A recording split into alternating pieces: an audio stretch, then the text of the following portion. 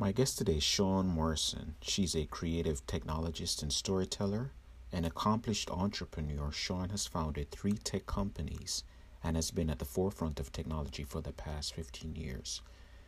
We'll learn a little more about her companies, but I'll share quickly. Collective Mobile is a company that helps agencies and startups design and grow their mobile business by providing strategy, consulting, and building great apps. Collective South, my guest had the idea to set up a physical space in an area devoid of technology where people can go to learn more about technology. And then there's a Cast Beauty app. It's an award-winning app from the mind of my guest to the App Store. The Cast Beauty app was born from Sean's personal experience, but eventually it tapped into a global need to find curated, customized products based on a user's unique skin and hair profile. Sean conceived of, designed, and built this award-winning app and crafted it into a business that has served thousands of users across the globe. Sean was named one of three winners of the L'Oreal Women in Digital Award in 2015 for her app Cast Beauty and has been named to several lists highlighting her work in technology. She's the author of the best-selling Learn Design for iOS with Sketch, as well as Design for iOS Development. She has written and contributed to Urban Geeks, Black Enterprise, and Politic 365, among others. Sean's educational background includes graduation from New York University's Tisch School of the Arts with a bachelor's degree in film and television and a master's degree in electronic art from Middlesex University in London. A sought-after speaker, she has graced the stages of MoDev, SXSW, and Black Tech Week, among others. She is regularly called upon to speak about topics ranging from diversity to design and investing. Sean has been featured globally in publications including The Wall Street Journal, Marie Claire, Essence, Black Enterprise, and Inc. magazine.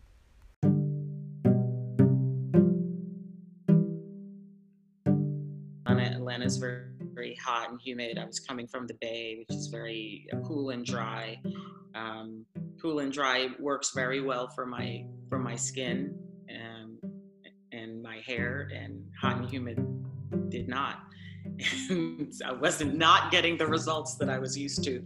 And as I had more and more conversations with other women in Atlanta, Atlanta is a very transient city, as you know. So people coming from lots of different places and moving to Atlanta, and they were having the same issue. And some people were like, "Oh, I thought it was the water," and I thought it was this, thought it was that. It's like, well, there's one constant, which is the weather, and we know that there are demonstrable effects on your skin and your hair. So it was just a matter of me digging in and taking the time to build something that would solve my problem, and then extending that out to other women to see if it solved their problems as well.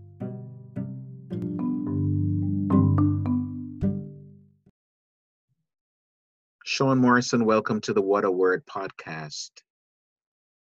Thank you for having me. I learned from reading your bio that you studied film at NYU. Could you tell listeners what led you to study film? Well, I wanted to tell stories, and I went to the High School of Art and Design. I was a media major study.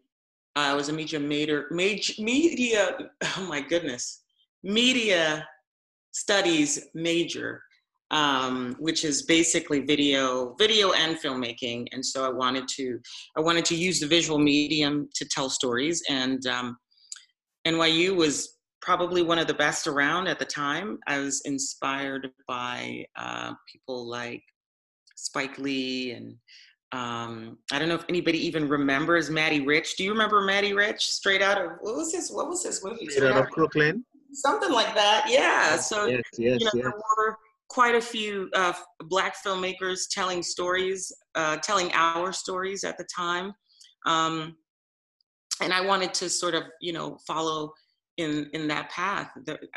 Ironically, there weren't any women.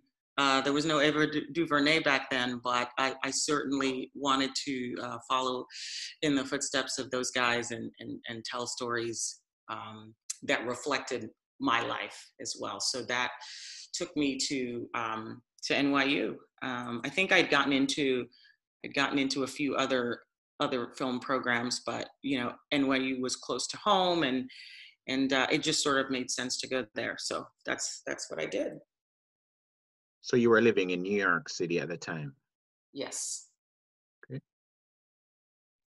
Was there anything that happened in your schooling prior to NYU that pushed you into film? Were you like a creative spirit? Absolutely.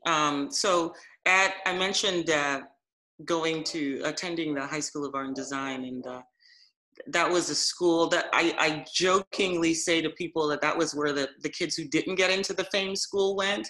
But nonetheless, it was a very immersive program for people who were creative. We literally spent about half of the day um, exploring the creative pursuits. And that sort of whet my appetite. I think prior to then, I wasn't really clear on what I wanted to do, but it was during that time that it really sort of crystallized for me. And so, yeah, I'm really grateful to the education that I got at Art and Design for really just sort of whetting my appetite in terms of what could be possible outside of you grew up in a West Indian family, it's doctor or lawyer and not a whole lot of other options. And so I think for somebody like me who was creative, it really sort of opened up to me other options in terms of a career path that I wasn't aware of. I gotta be honest with you, I'm learning now how many other options were available, and you're absolutely correct. Growing up in a Caribbean environment, you're, well, not limited, but the career pursuits that are identified are somewhat limited, to be honest. Well, and it's also the career pursuits that are identified as being impactful, right? Uh, Sure.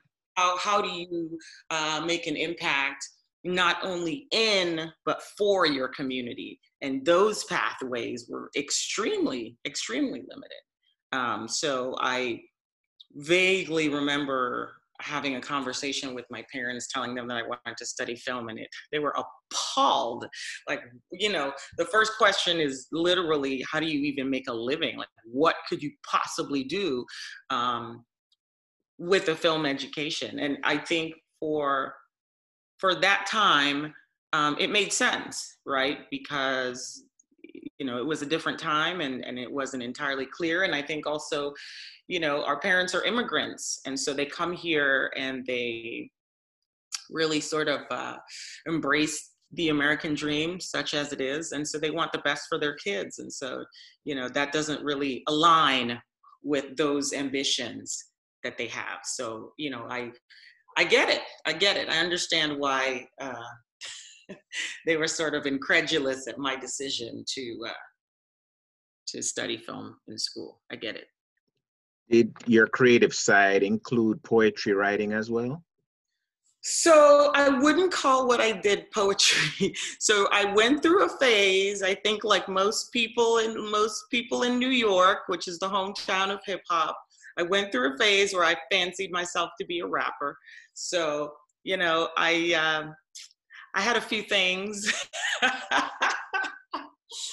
That's a good question, actually. I haven't thought about that in a really long time. But You had an alias and everything, a rap name? oh, I think you know that I had an alias, Mr. Sharp, but I'm not going to say what it is.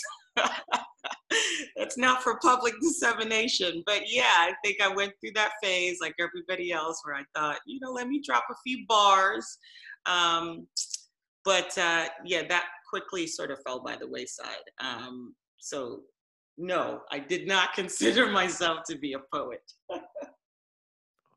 So I have friends who I believe have transferable skills that they could leave one area of career pursuit and go into another. And I think you've probably, just from reading your bio, identified with those friends. What led from film to piquing your interest in computers or the tech world, so to speak? Well, I was I was always interested in technology. Back in the day, I had a Commodore VIC-20, I had a Commodore 64. If anybody knows what those are, but quite frankly, what led to me sort of being or moving into technology, you know, they say necessity is the mother of invention. I literally could not find a job in San Francisco that was not in the tech field. You know, when I moved out to the Bay, I'd had like a series of just random retail jobs, and that didn't go down well with having a West Indian parents either. It's like, what are you doing? This is, you know, this is not even like you have a college degree. Why are you working in retail? And so, you know, So there was a point where you were like a struggling artist, so to speak. I wouldn't, because I wasn't focused on art at that point. I was really just trying to figure things out. And I was in California where I didn't have any relatives or anything, so I was just trying to get by. And so, you know, I took a series of you know, retail jobs, easy to get, easy to lose as well. And then when I got a little, I had a friend that taught me the basics of HTML development, just sort of, you know, on the side, nothing serious, nothing professional. But that, when I sort of gathered myself and decided to find a real job, that really came in handy. And because it was the first .com boom in the Bay Area, that led to me getting my first job in technology. So the transition was seamless for me. It was easy because I'd had those fundamentals sort of in technology, and that everything else I just learned by doing, really, and basically by osmosis, just interacting with people who were way more immersed in technology than I was. How long was that tutelage with your friend who taught you HTML? Do you remember how long that took for you to pick up the basics? Considering that we did it casually late at night, whenever, you know, this is before cell phones, so it wasn't like I could like text him and say, I have a question. It was just whenever he was available. He kept very unorthodox hours as well. So I would say he also gave me my very first computer that connected to the internet, which allowed me to sort of, you know, sit at home and experiment with building a web page. So that was fortuitous. So I would say about 6 months for me to be able to sort of put something together and throw it up on the internet on my own. Yeah, I would say maybe 6 months. And his tutelage helped you to go into a different area totally. Absolutely, without question. Yeah, he reminds me of that quite frequently too. That that he's responsible for me. Yeah. What is that word like? We're seeing now where a lot of parents are during summers trying to get their children into coding, and software engineering wasn't really a thing when I was coming up, but it's such a necessary skill now and lucrative at that. What is the tech world like for someone who is new to it? What was your experience? My experience personally was one of being the only, for quite some time, the only woman and the only Black woman in those spaces. And that was, so that wasn't something that was new to me, right? When I was at NYU, I was often the only Black woman in class, or one of two, you know? And so that experience was not foreign to me. But it went on consistently for quite some time, initially. I think that, you know, my experience of having been the only in certain circles prepared me well for that, but it's still a little unnerving. You know, it was also heavily male, like more so than it is today. So to be honest, I didn't spend a lot of time thinking about that. That was just the way that it was. Um, Certainly years later, we're having conversations about diversity. We're having conversations about inclusion, particularly in technology. But those weren't conversations that were being had back then. It was really just about, getting the work done. Awesome. So you have a number of companies that you've started. What preceded starting those companies? How did you get your experience in the world of technology? Um, well, I'm going to break that into two separate questions or answers. I think what sparks any business is always an idea, right? Or a problem that you're trying to solve. And I think for me, with all three businesses that I've started, I saw somewhat of a void that needed to be filled.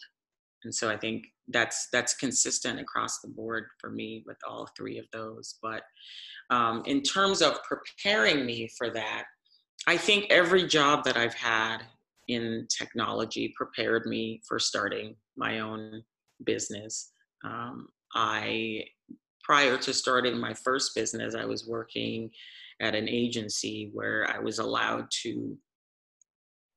given a fair amount of autonomy. I was allowed to, create a mobile development division where we were creating apps for clients, and I was able to run that, to hire and build a team around specific products. And that just naturally led to me starting my own mobile development agency. It's just literally a natural progression from that to that, particularly at that time when mobile was really starting to explode.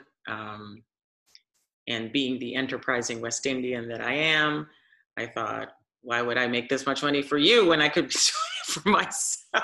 So that just made sense. And then for the other two companies, there was definitely, for the Cast Beauty app, that was my itch that I was trying to scratch. I saw a problem that I was having that was transferable to other people having the same problem. So then I thought I could create a solution that was based in technology to solve that problem. And with Collective South, it's the same thing. I saw a void. I saw, area that was sort of devoid of innovation and technology, and wanted to sort of set up a physical space where people can go to learn more about technology.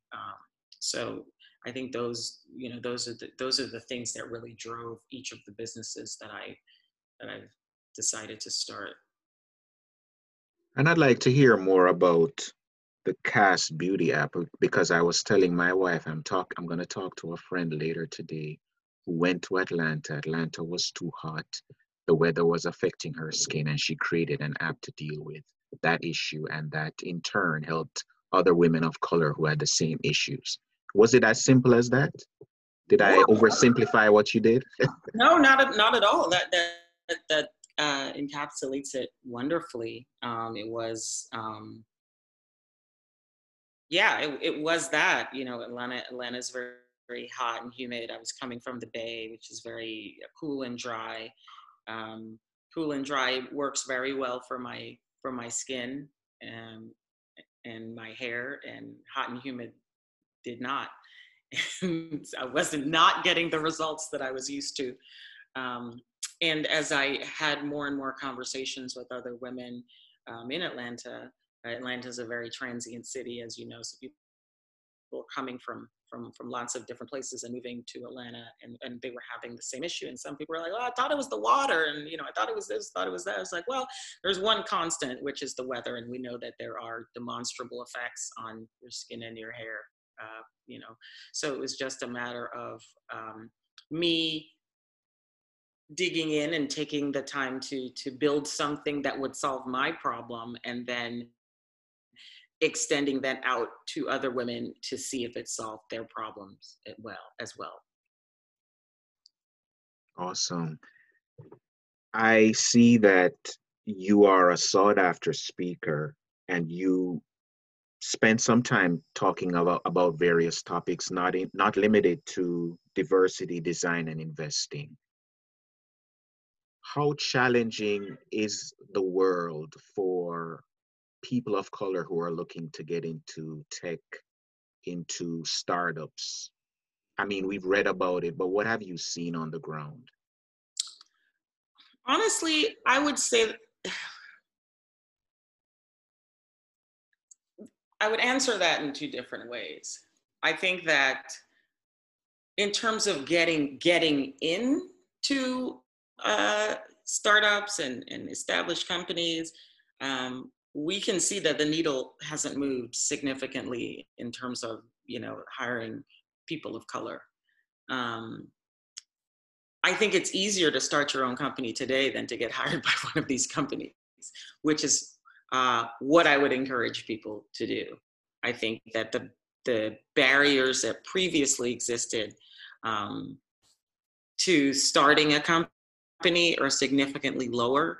And so if you have an idea, particularly as a person of color, I think it makes more sense for you to start your own company than to take your brain power and work for somebody else. That's just my personal point of view. And I think that it's so much easier to do that. Now, I say that knowing fully well that people of color, particularly founders of color, receive a lot less venture capital than everybody else. However, that's not the only show in town, right? So you can still start a company. You don't have to take venture capital. There are other ways of funding a company. But if you do decide to go the venture route as well, there are more and more funds being started by Black women and by Black men. So your options are infinitely better. So I would suggest that if someone is rolling an idea around in their head, do your due diligence and start your own company. As opposed to waiting to get a job from Google or Facebook or whomever, but if that is, if that is your desire, if you just want to get a job, then that's fine too. I do think it's interesting now that we are living in the age of Corona. I would be really interested to see how that affects hiring, particularly of people of color, whether that goes down or whether that goes up. So, interesting conundrum that we're in. What accounts for your ability to take technical concepts and present them in a relatable way? Oh, that is by and large due to how I over-index with having friends that are engineers. I think that if I take it back to that one friend who taught me the basics of HTML so long ago, he was an engineer, very prickly character would be a description that I think anybody that knows him would agree with, who did not suffer fools gladly. And he would explain it once, maybe twice. And if you didn't get it, you just were kind of SOL. And I took that ability to work with him and channeled that into becoming a really good project manager, which is, sort of being a jack of all trades, but master of none. But you're managing at an agency as a project manager. You're managing, you're working with account people and media people, technical people, creative people. It sort of runs the gamut, but a good project manager knows how to communicate with everyone, including your technical team who are building the products. And oftentimes you're the bridge between what they say and interpreting that for everyone else. So I think I picked that up there. And I actually use that today with my, in my company with my engineers. I take what they say and I translate it into something that my clients can really understand. And I think that I picked up those skills in my interactions back then with my friend, and just I do sort of over-index on knowing people that are really technical. So was incumbent upon me to understand the language that they were speaking. And so in order for me to understand it, I had to break it down into its most basic concepts. So I did it for myself, and then was able to do that for others as well. How long were you a project manager for? Oh, see, I got my first project management job in New York. No, actually, that was in San Francisco, and then moved back to New York and moved to London. So I was a project manager for probably a good 4 or 5 years. So yeah. And for the uninitiated, being a project manager means you're working with engineers, you're working with creatives, you're working with Yeah, different departments. right. So you're managing a project, which is probably a digital project, and in my case was you know a website, a large website, and it's everyone that is responsible for pulling that together. As a project manager, you're tasked with, you know, creating and defining and holding the scope of the project, as well as the schedule and the budget. And so you're interacting with the entire team to keep them on track, on time, and on budget, basically. I'm inspired. Creative solutions using technology. We're going to take a short break, and when we get back, I'll be talking to Sean about her books, her upcoming film, and she'll be leaving even more nuggets with us before we conclude the conversation. It's a compelling story because what I see is your early start with film, working with different personalities. I see you being open to options and opportunities because of necessity. And I see those skills playing into the skills you currently have. And I've Absolutely. learned that you're now going to tell stories about some of what you've experienced. Yeah, I'm sort of, you're absolutely right. I think that what I learned about filmmaking um, lent itself very nicely to project management, because that's exactly, it's like putting a film together. You're interacting with all these different disciplines, you know, your cinematographer, your screenwriter, your lighter, and everybody else that pulls it together, and just making sure that we're all, you know, on track. And so that is transferable to project management. And yeah, now I've come sort of full circle in terms of getting back to storytelling and combining everything that I've been doing over the past few years, um, and bringing it right back. You know, so it's been wonderful, actually. What would you say to listeners who, like our parents, were fearful about our future, so they were uncertain about certain career paths, Mhm. but they have children who are creatives, obviously? How do you allow children to fly, or young adults even, to fly without that fear of failure? Or is that a bad thing I to? think that children innately have a fear of failure. I think that gets put into them by society and by their parents. So I think if you have a child that is naturally fearless, it is your job as a parent to cultivate that, particularly if, you know, if you're a Black or a brown parent. I think that part of, you know, I see a lot of us kind of killing that spirit in our kids, which I don't. I mean, look, I don't have any kids, so I'm speaking from a completely different point of view, but I have, you know, a nephew, I have cousins with kids, and I'm around kids all the time. And I think that for, I think it comes from wanting to protect our kids. There's a lot that parents of color need to protect their kids from, but their own creativity should never be that, should never be one of those things. So I think if you have a child that is naturally creative, it is your job as a parent to find outlets for that creativity, but to never stifle it. Could you tell us a little about your book? I know you're an author. I have written 2 books. So a few years ago, when I was doing a lot of design work, I stumbled upon a little program called Sketch. And at the time, the standard for the design community was Adobe Photoshop. It was just pretty much what everybody was using, and that was that was that. Um, I like to say that whenever I opened Adobe Photoshop, for me, it was like just my eyes just glazed over.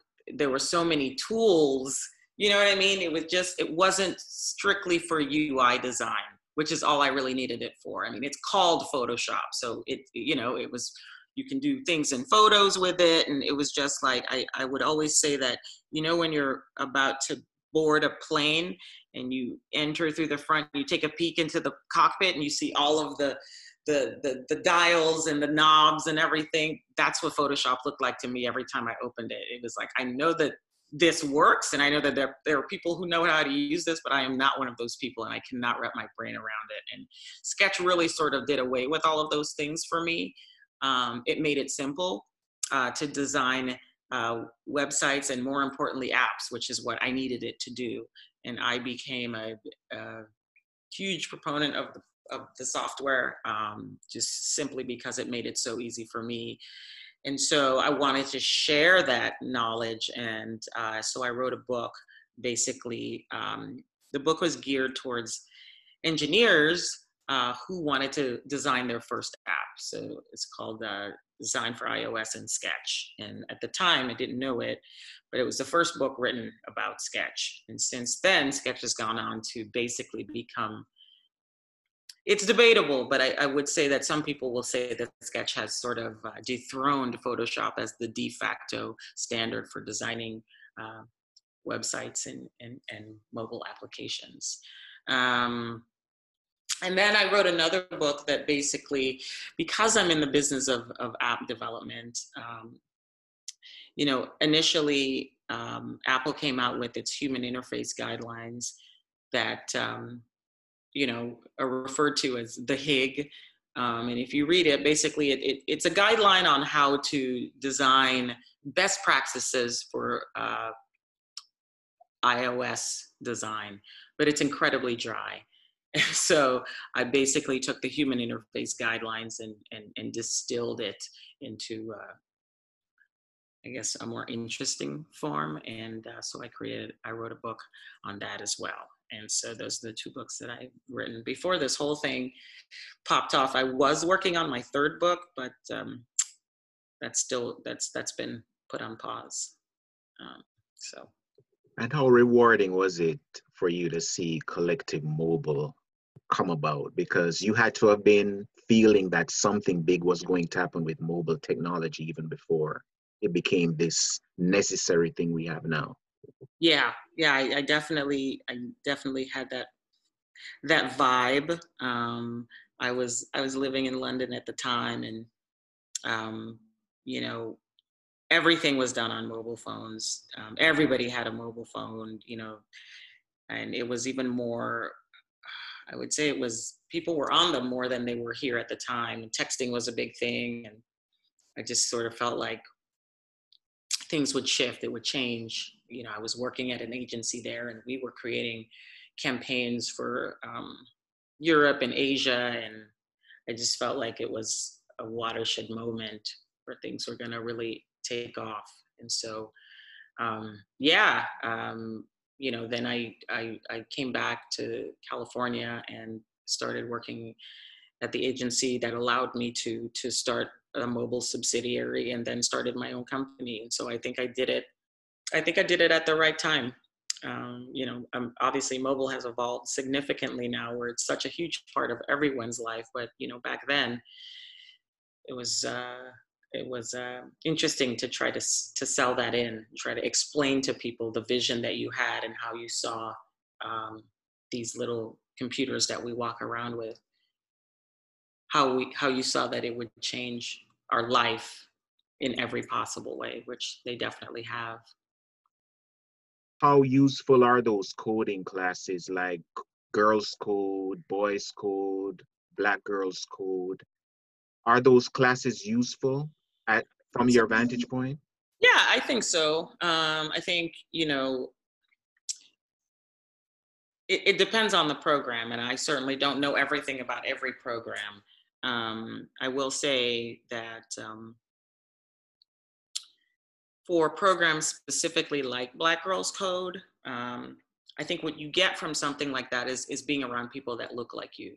And so the biases that come with being in a class with majority people who come in with their own implicit biases against you, particularly for children, I think it's really important. And so I always advocate for programs like Black Girls Code because there are biases against women in technology. There are biases against people of color in technology, and so the streets are really sort of littered with stories of, I sent my kid to this course, and I don't know, you name it, I've heard it. Um, and so I think what those programs offer you is the education, but also the comfort of just being around people that look like you. So if I think, yeah, if you can get into one of those, absolutely. There are also online coding classes that you can do that are more or less automated, and you learn at your own speed. So it depends on how your children learn best, right? Um, but I don't think it can hurt to either buy your kid a computer or have your kid have basic coding skills. Um, it just, yeah, and not in this day and age anyway. I think it's a win-win. Could you tell us about your upcoming film? I can't say a ton about it, but Okay. what I will say is that it aims to tell the story of the challenges that women of color face in raising venture capital. And that's a pretty good summary, actually. Awesome. Awesome. Sean Morrison, thank you so much for sharing with the What a Word podcast.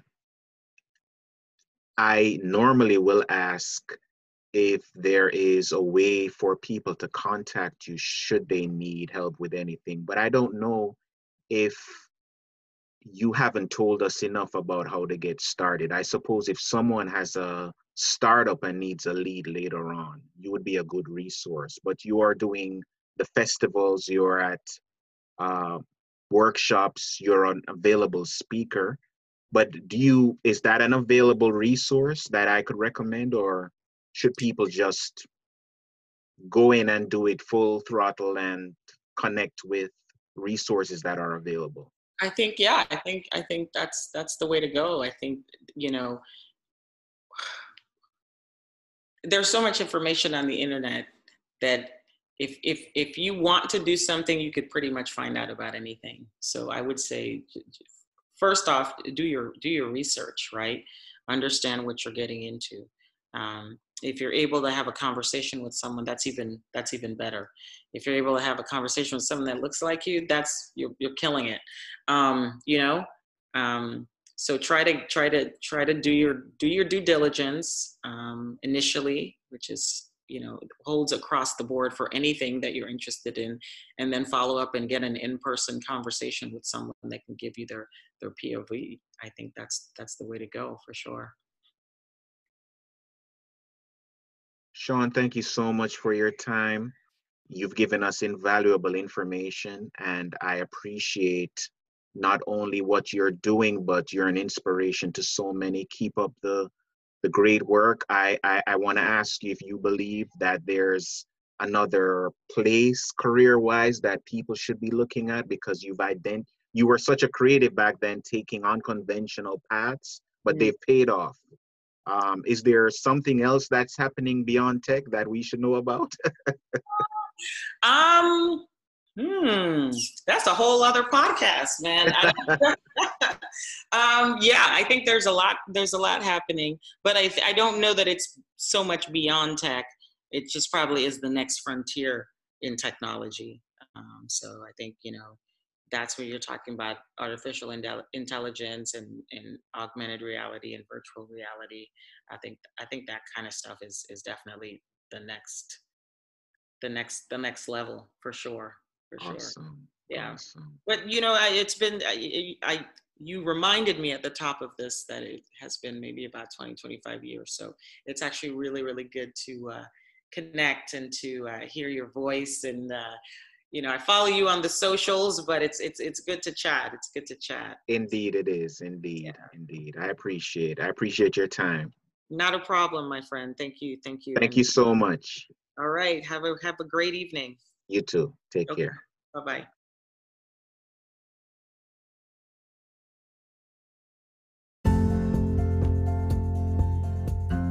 Hi, everybody. Anaya, thank you for that beautiful introduction.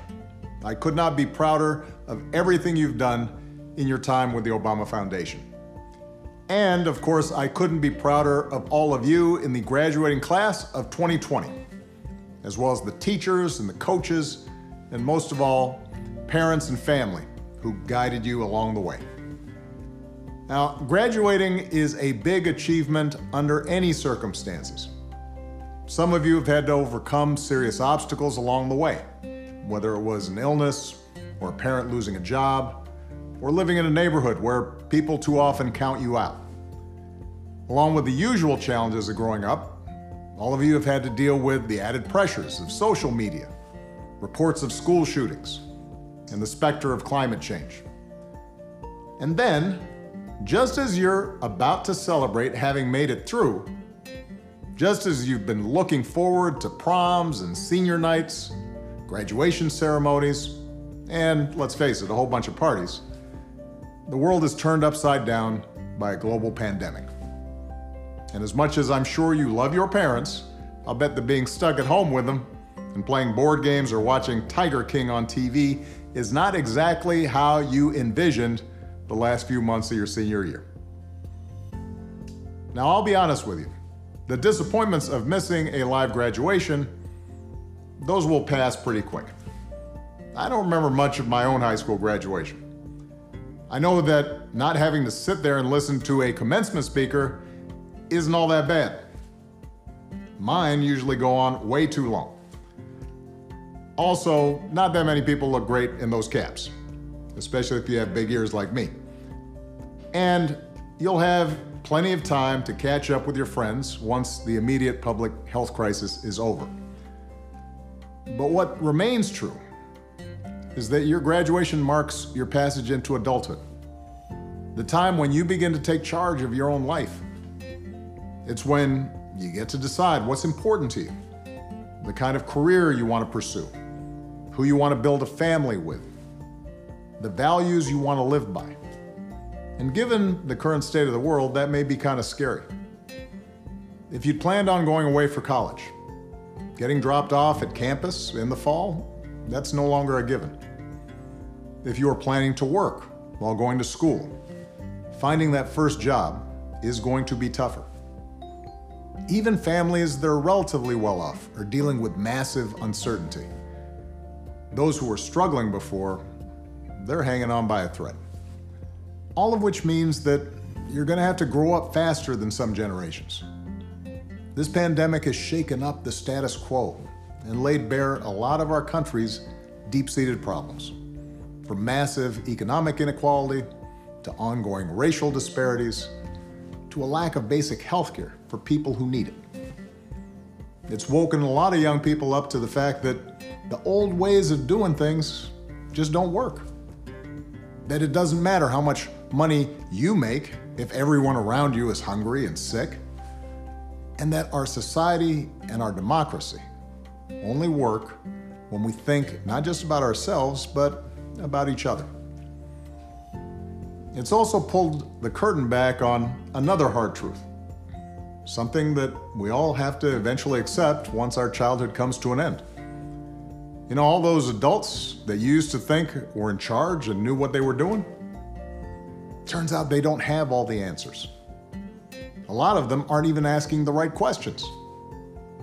So if the world's going to get better, it's going to be up to you. That realization may be kind of intimidating, but I hope it's also inspiring. With all the challenges this country faces right now, nobody can tell you, no, you're too young to understand, or this is how it's always been done. Because with so much uncertainty, with everything suddenly up for grabs, this is your generation's world to shape. Since I'm one of the old guys, I won't tell you what to do with this power that rests in your hands, but I'll leave you with 3 quick pieces of advice. First, don't be afraid. America's gone through tough times before. Slavery, civil war, famine, disease, the Great Depression, and 9/11. And each time, we came out stronger. Usually because a new generation, young people like you, learned from past mistakes and figured out how to make things better. Second, do what you think is right. Doing what feels good, what's convenient, what's easy, that's how little kids think. Unfortunately, a lot of so-called grown-ups, including some with fancy titles and important jobs, still think that way, which is why things are so screwed up. I hope that instead you decide to ground yourself in values that last, like honesty, hard work, responsibility, fairness, generosity, respect for others. You won't get it right every time. You'll make mistakes, like we all do. But if you listen to the truth that's inside yourself, even when it's hard, even when it's inconvenient, people will notice. They'll gravitate towards you, and you'll be part of the solution instead of part of the problem. And finally, build a community. No one does big things by themselves. Right now, when people are scared, it's easy to be cynical and say, let me just look out for myself, or my family, or people who look or think or pray like me. But if we're going to get through these difficult times, if we're going to create a world where everybody has opportunity to find a job and afford college, if we're going to save the environment and defeat future pandemics, then we're going to have to do it together. So be alive to one another's struggles. Stand up for one another's rights. Leave behind all the old ways of thinking that divide us: sexism, racial prejudice, status, greed, and set the world on a different path. When you need help, Michelle and I have made it the mission of our foundation to give young people like you the skills and support to lead in your own communities and to connect you with other young leaders around the country and around the globe. But the truth is, you don't need us to tell you what to do, because in so many ways, you've already started to lead. Congratulations, class of 2020. Keep making us proud.